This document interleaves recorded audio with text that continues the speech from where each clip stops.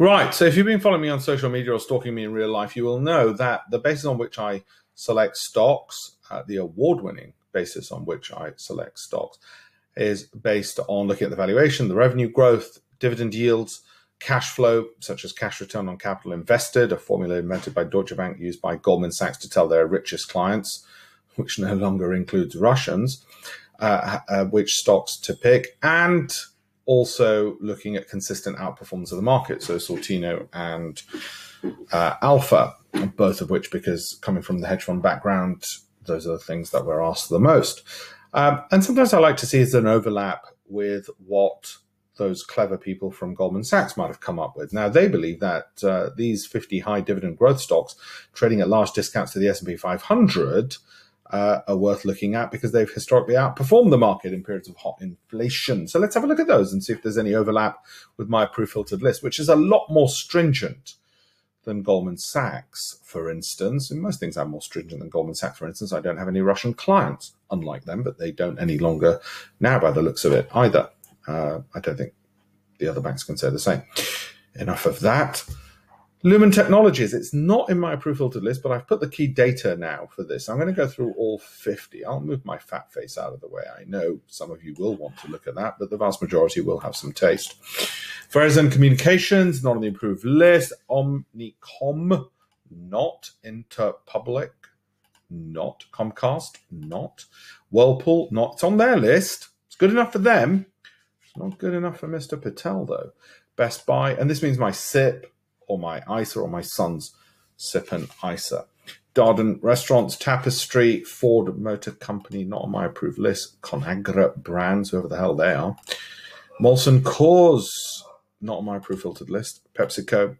Devon Energy is 7.8% expected dividend yield for 2022. Well, they're in the energy business, so they can certainly well afford to pay that. And they've got a market cap of $29 billion. I don't own it at the moment, although I reserve the right to do so. Remember, anything that I pick, and again, it goes to my pre-filtered list, anything that I pick would be held for 12 months and sold if it drops, under usual rules, 25% from the highest it's been since I purchased it. Pioneer Natural Resources, the clue's in the name. 12-month holding, if it drops 25% from the peak, 6.4% dividend yield.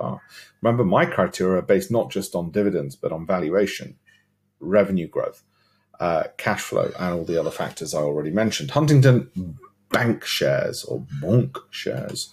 Invesco, T. Rowe Price Group, previously was on my pre-filter list, I think about 2 years ago, but hasn't been, and just as well hasn't been for the past year or so. Morgan Stanley, get out of Russia, Morgan. Regions Financial, JP Morgan Chase, same message to you guys. Gilead Sciences, Viatris. AbbVie is, and that's been on for a while. It's actually a very popular one amongst hedge funds generally, and it's the combination of the volatility being relatively low and other such factors. Okay, so valuation and so on. Dividend yield not blowing your socks off, but it'll be the other factors such as valuations on there. Merck, no. Amgen, no. Bristol Myers Squibb, no. Organon, Snap-on.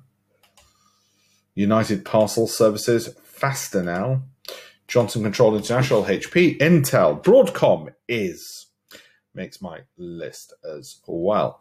Now, remember, if, let's say we did this last month and something was on my list last month and it isn't this month, we don't trade our investments. We're holding for 12 months. So remember, we don't trade our investments. Texas Instruments, not. Corning, not. You can pause this anytime. Paychecks, NXP Semiconductors. Feel free to comment on any of this. If your comments are useful, I will try and reply back to them. If they are purely about how amazing you are, then it helps my algorithms anyway and make sure that I am reached by more people. So please do make those comments. If you're a troll, you really help the algorithms because there's a direct correlation between anger and social media reach. So thank you to the trolls. I might be the only person who likes trolls. Packaging of America, Simon Property Group, NRG Energy. So these are the ones. These are the ones. Devon Energy, Pioneer Natural Resources, AbbVie, Broadcom.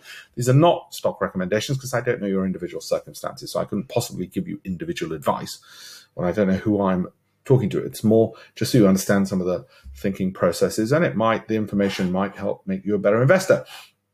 have a look at my campaign for $1million.com and you'll be able to download my books, follow me on Telegram, see more up-to-date information, all completely for free. And that's not because I've been sanctioned. It's just because I'm a nice person, unlike the Russian leadership. Thank you.